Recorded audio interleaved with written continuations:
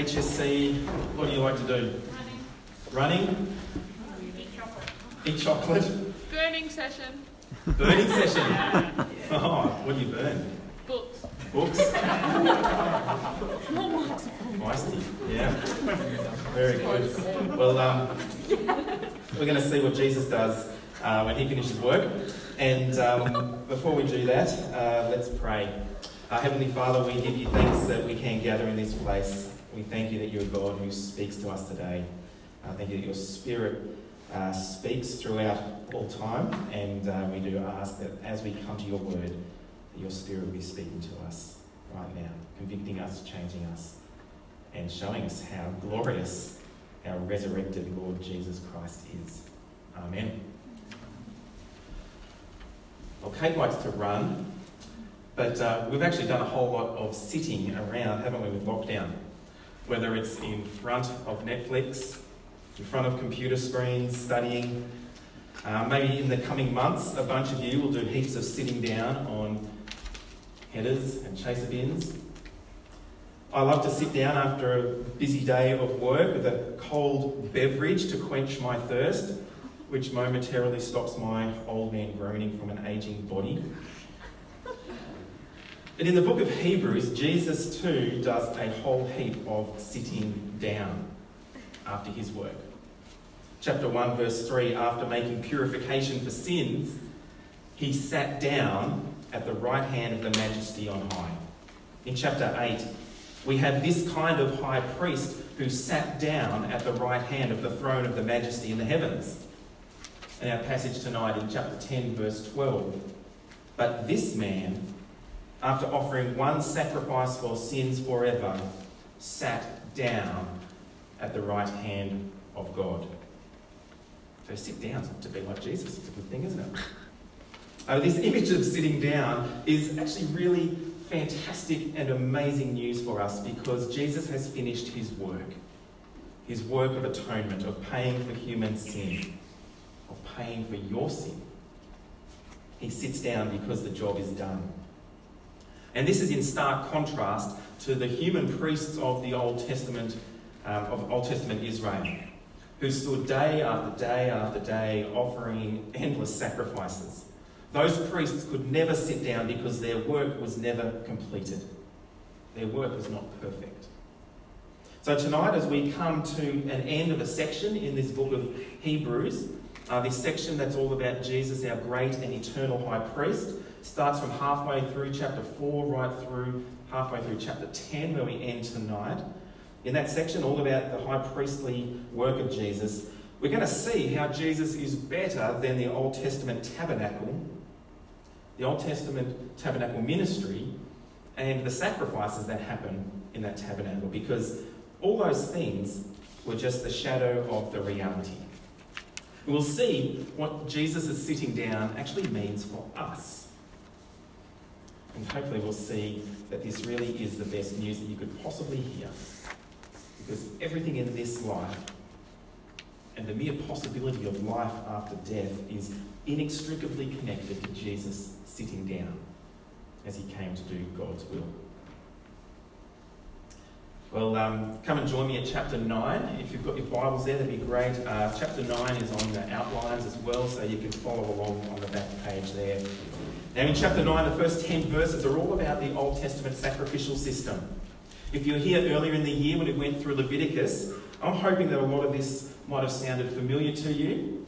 Hopefully you've remembered that. We deliberately did this so we looked at Leviticus in the Old Testament as the background for this study, this series in Hebrews now. So in those verses 1 to 10, we see the tabernacle. Now the tabernacle is this movable tent that was built. It doesn't really look that movable at the moment, but they actually did pack it all down and move it around all over the place.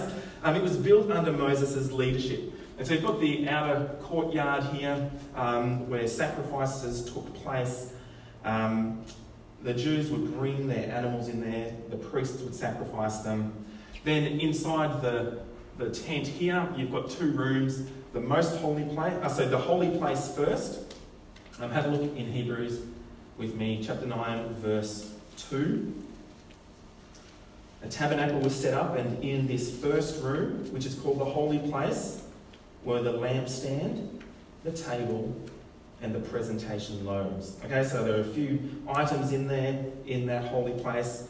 The priests were allowed to go in and out of there, but not the regular people. And then inside that tent was the most holy place. And we can read about those in verses 3 to 5. Behind the second curtain was a tent called the most holy place. It had the gold altar of incense and the Ark of the Covenant covered with gold on all sides, in which was a gold jar containing the manna, Aaron's staff that budded, and the tablets of the covenant. The cherubim of glory were above the ark, overshadowing the mercy seat. It's not possible to speak about these things in detail right now. A bit of detail, a good bit of detail, I reckon. But there in the most holy place is this bit in the middle here, the mercy seat. We see that referred to there in verse 5. And that is really at the heart of that whole tabernacle structure. Because in that mercy seat is the place of atonement. That's where the action happens, the meeting place between the holy God and an unholy people. And so for all of this to function, they need priests. And we see about the priests there in verses 6 and 7. With things prepared like this, the priests enter the first room repeatedly performing their ministry. But the high priest alone enters the second room. And he does it only once a year and never without blood. So daily the priest would go in and out of the first room, but only once a year would the high priest be allowed to go into that most holy place. Now all of this tabernacle ministry, all this stuff that we see happening here in these first 7 verses, they all speak about God's grace. His word to them inscribed in the stone tablets that were inside the Ark of the Covenant, along with the manna and Aaron's budding staff. They spoke of God's providential care for them as they wandered in the desert. The lampstand and the loaves of bread spoke of his presence. And the mercy seat on top of the ark, well, that is a powerful word of forgiveness. The first covenant, with its tabernacle and its priestly service, was a powerful word of grace from God. They are good things that God has given to remind the people of who he is, of his love for them. But they were only temporary symbols. And in fact, they were warning signs not to approach God lackadaisically. There's a big warning sign, a barrier. Don't come in here or you will die. You might remember people dying when they came too close and did the wrong things when we looked at Leviticus. The tabernacle, the priests and the sacrifices were God's grace, but they were really only a shifting shadow of what was to come. And so in verses 8 to 10, read with me there, the Holy Spirit was making it clear that the way into the real most holy place in the heavens had not yet been disclosed while the first tabernacle was still standing. And so this first tabernacle, was a symbol for the present time, during which gifts and sacrifices are offered that cannot perfect the worshipper's conscience. They are physical regulations and only deal with food and drink and various washings imposed until the time of the new order. So you can see there in verse 9 that this earthly tabernacle was a symbol of the genuine heavenly tabernacle. If you cast your eyes down to verse 23, it was a copy of what's in heaven. Verse 24, a model of the true heavenly tabernacle. In chapter 10, verse 1, in chapter 8, verse 5, they are a shadow of the reality. They're real things in and of themselves, but they are really only a shadow, a symbol, a copy of the real deal. Now it makes sense, doesn't it, that the shadow or the symbol is not as good as the real deal. Nobody thinks that meeting on Zoom is better than meeting in person. Nobody thinks, oh, I'd rather kiss this FaceTime image of my girlfriend rather than kiss her in real life. No one would think, well, yeah, let's leave it there. When restrictions got lifted earlier this week, you all met with people face to face, didn't you? And you were looking forward to it. The shadow, the symbol, the copy is not as good as the real thing. The old way of the first covenant, all of the tabernacle and the priests and the sacrifices were old. They were the shadow. The reality is Jesus Christ himself. And you can see in verse 9 that they couldn't perfect the worshipper's conscience. They were ineffective in doing that. In verse 10, it could wash them on the outside. They'd be ceremonially clean, and so they could go into that courtyard of the tabernacle. They could go and offer their sacrifices. But their conscience, their inner moral compass, was broken, and they stand guilty and condemned before a holy God. So the old way could make them ceremonially clean, but not wash them on the inside. So they needed the reality. They needed what was real, rather than the shadow itself. They needed God's full and cunning grace, not just these symbols of his grace. And so in verse 11, but Christ has appeared as a high priest of the good things that have come.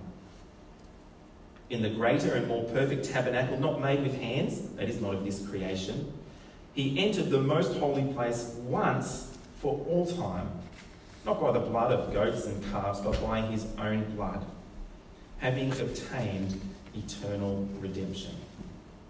For if the blood of goats and bulls and the ashes of a young cow, sprinkling those who were defiled, sanctify the purification of the flesh, it's talking about the external washings there, how much more will the blood of Christ, who through the eternal Spirit offered himself without blemish to God, cleanse our consciences from dead works so that we can serve the living God? Now, the logic of these verses goes like this. Jesus is the real deal high priest who entered the real throne room of God and used his own blood as the sacrifice. And how much better is that? The old way of the animal sacrifices only cleaned people externally, but Jesus cleans people internally. He cleans our consciences so we no longer stand guilty and condemned before God. We are redeemed eternally. Verse 12. And so this comparison between Jesus' once-for-all sacrifice and the ceaseless ministry of the priests keeps coming up for the rest of this section, all the way through till chapter 10, verse 18. It is such an important thing, this comparison between Jesus and the other priests. Have a look at chapter 9, verse 24. For Christ did not enter a sanctuary made with hands, only a model of the true one, but he entered into heaven itself, so that he might now appear in the presence of God for us. He didn't do this to offer himself many times, as the high priest enters the sanctuary yearly with the blood of another. Otherwise, Jesus would have had to suffer many times since the foundation of the world. But he has appeared one time, at the end of the ages, for the removal of sin by the sacrifice of himself. See the comparison. Chapter 10, verses 1 and 2 as well. Since the law has only a shadow of the good things to come and not the reality itself of those things, it can never perfect the worshippers by the same sacrifices they continually offer year after year. Otherwise, wouldn't they have stopped being offered, since the worshippers, purified once and for all, would no longer have any consciousness of sin? We see here Jesus is the better priest. He is the better sacrifice. He is the real deal, and offered himself as the sacrifice to end all sacrifices. And so in him, because he is the reality, we find God's full and extravagant grace that all of those Old Testament things looked forward to. Jesus is God's word in the flesh, not written on stone templates. Jesus enters into God's full presence, not just represented by a candelabra or a little room in a tent. And what Jesus actually does is he brings God's presence to all people. Not just to one person once a year.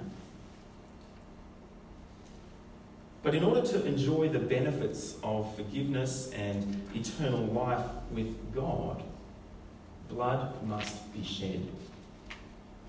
And so, verses 15 to 22 of chapter 9 is all about the necessity of blood for forgiveness to be possible.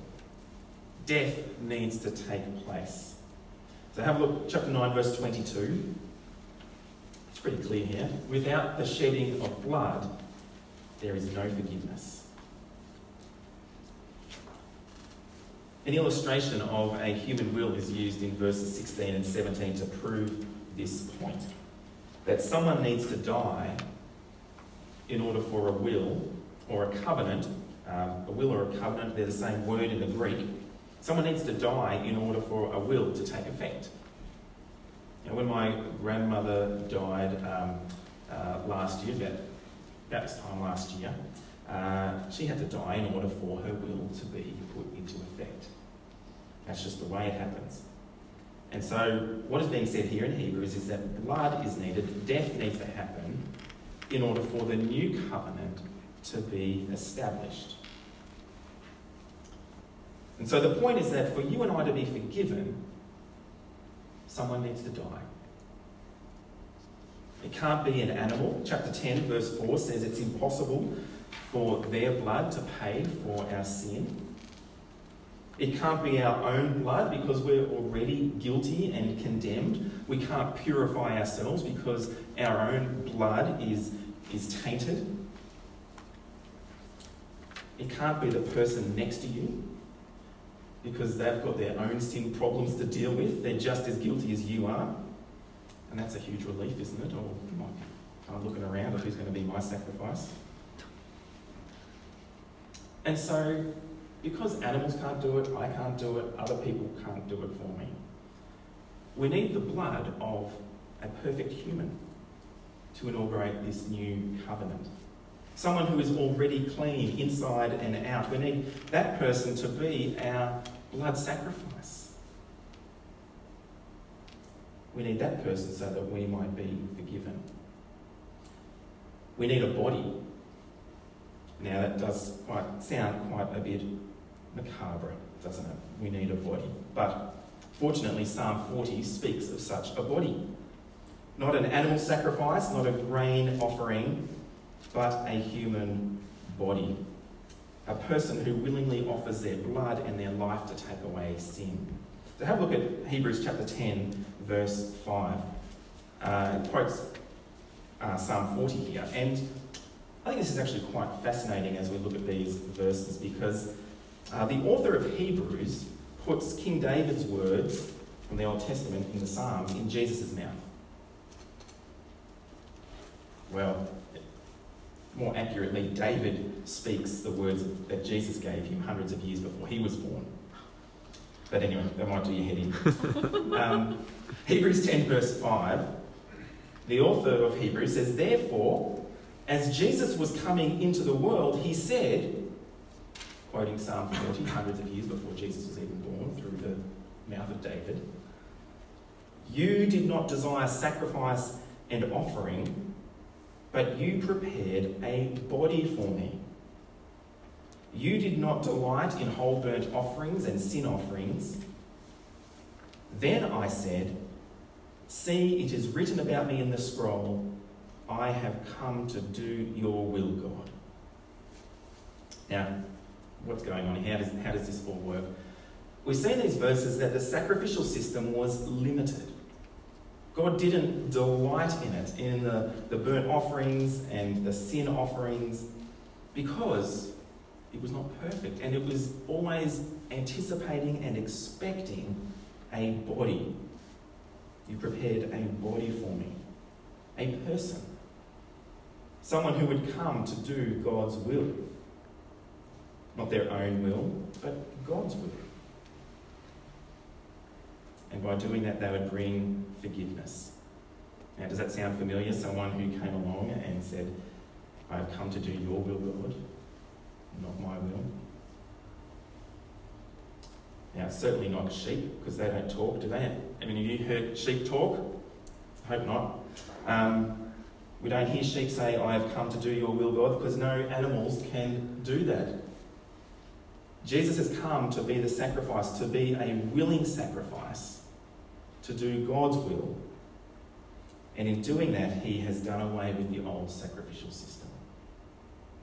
So, after that is quoted in Hebrews, have a look in verse 8 with me. After he says above, you did not desire or delight in sacrifices and offerings, whole burnt offerings and sin offerings, which are offered according to the law.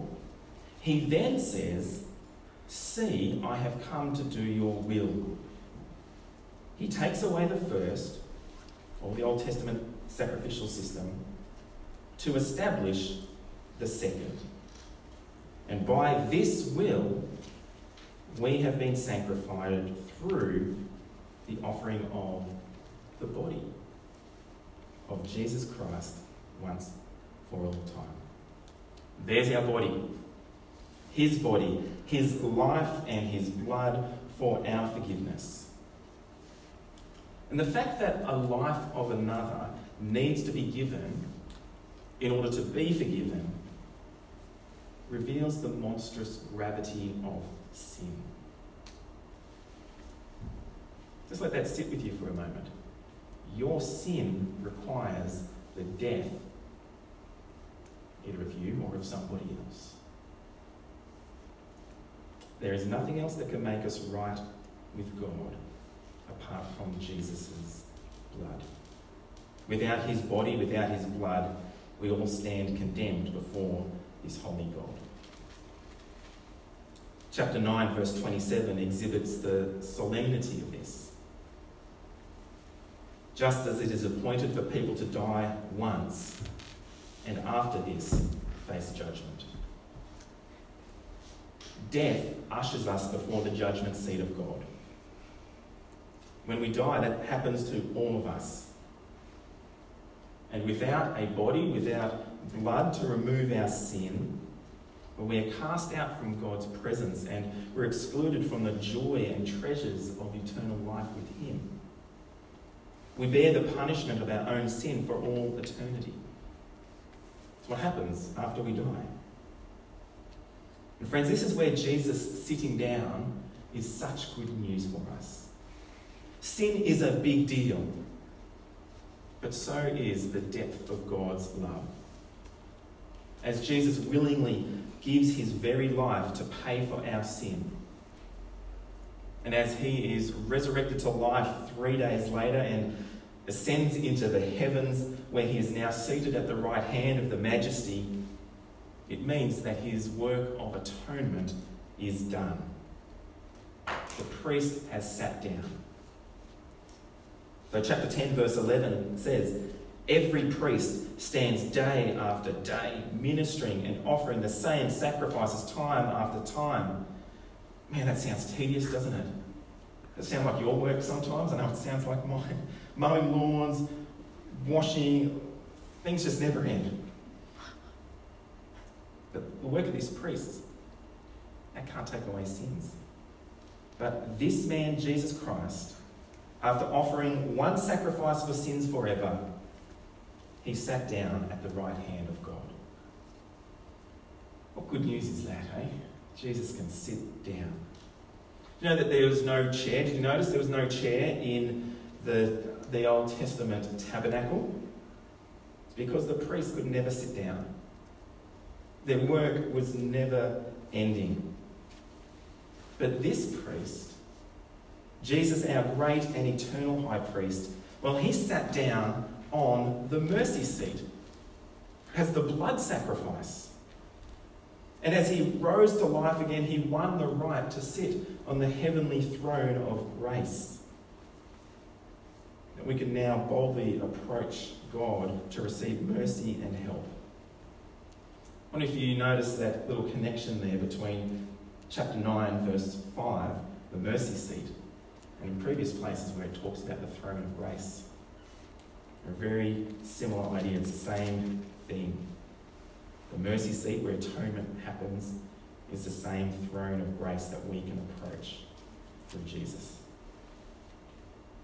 And so because God has accepted Jesus' sacrifice and forgiveness is real, it means that no matter what we have done, no matter what sin we might currently be struggling with, we have no need to hide from God. And we can find help and forgiveness when we ask Him, because the blood of Jesus washes us clean through and through. His sitting is my sanctification.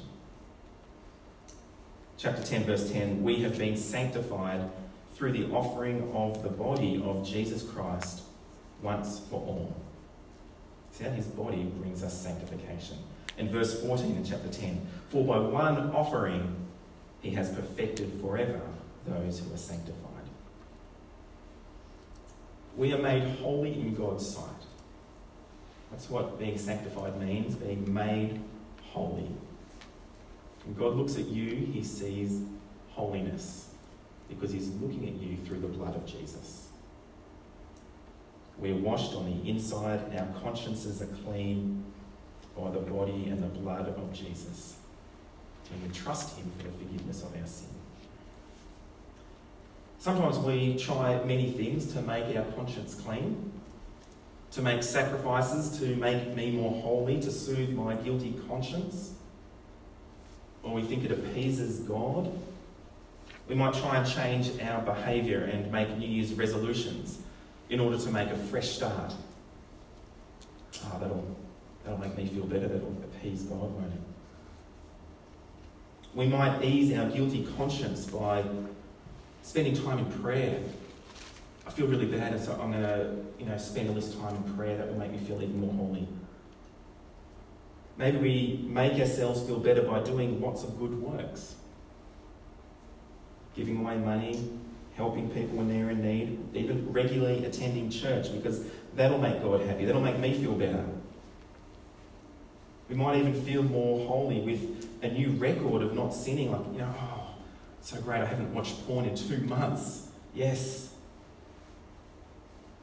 But friends, it's only Jesus' sacrifice that can make us holy, that can sanctify us.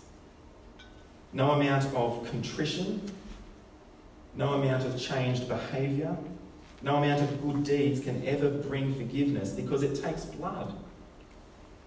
It costs life, which is why we need Jesus. And as we confess our sin to Him, He will wash us as white as snow. He will take our sin as far as the east is from the west, all because He has sat down. But His work isn't quite over. The work of atonement is, absolutely. There's no longer any need for a sin offering. But there's one thing left for Jesus still to do. I wonder if you saw that in there, in verse 13. He is now waiting until His enemies are made His footstool. He's sat down, but He's still yet to put His feet up. And so until the day Jesus puts His feet up, forgiveness is available. For you, for your friends, for your family, for this campus, for this city, for the world. Jesus hasn't crushed all of His enemies yet, but He will one day. So I wonder, who might you speak to tell of this wonderful news of the priest who sat down? Until that day, where Jesus puts His feet on the footstool, what do we do in the meantime, in the here and now? Well, forgiveness is available, so we want to tell people about that. We also serve the living God. Chapter 9, verse 14. The kind of service there that we are cleaned to do and freed to do is the kind of service that's associated with temple duties. It's a religious word. It's worship. Until the day Jesus returns, we worship God in all that we do. Not just on Sundays, but 24/7, with free consciences. We live lives 24/7 of gratitude and praise to Him who loves us so dearly. Until that day, we want to tell people of this forgiveness. We serve the true and living God. And until that day He returns, we also have great assurance. That's what verses 15 to 18 are all about in chapter 10.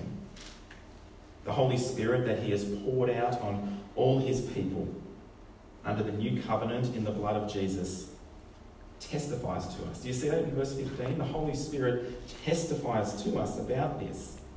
His law is now on our hearts and in our minds. We have an internal awareness and assurance of the truth of all of this, that God will remember our sins no more. What a wonderful blessing that is.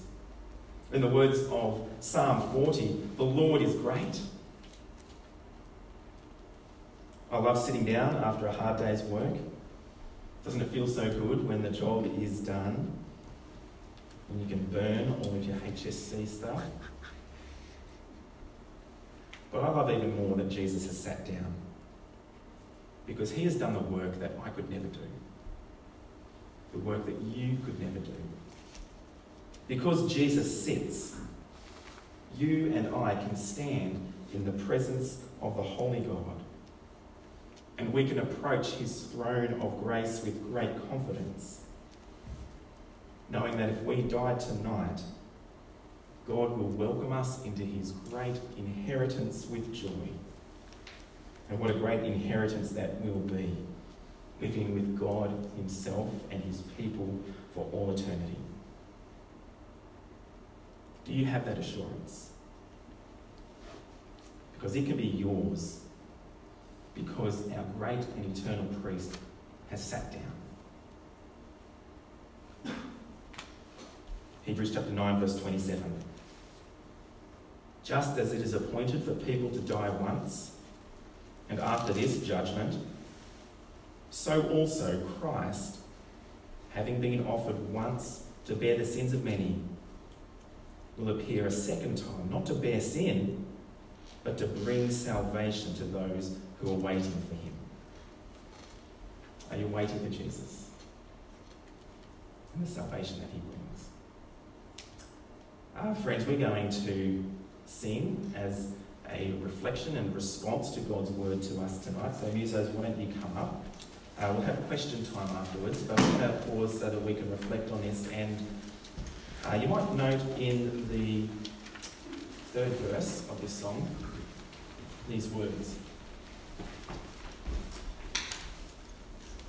No fate I dread, I know that I am forgiven. It's the Holy Spirit testifying to us.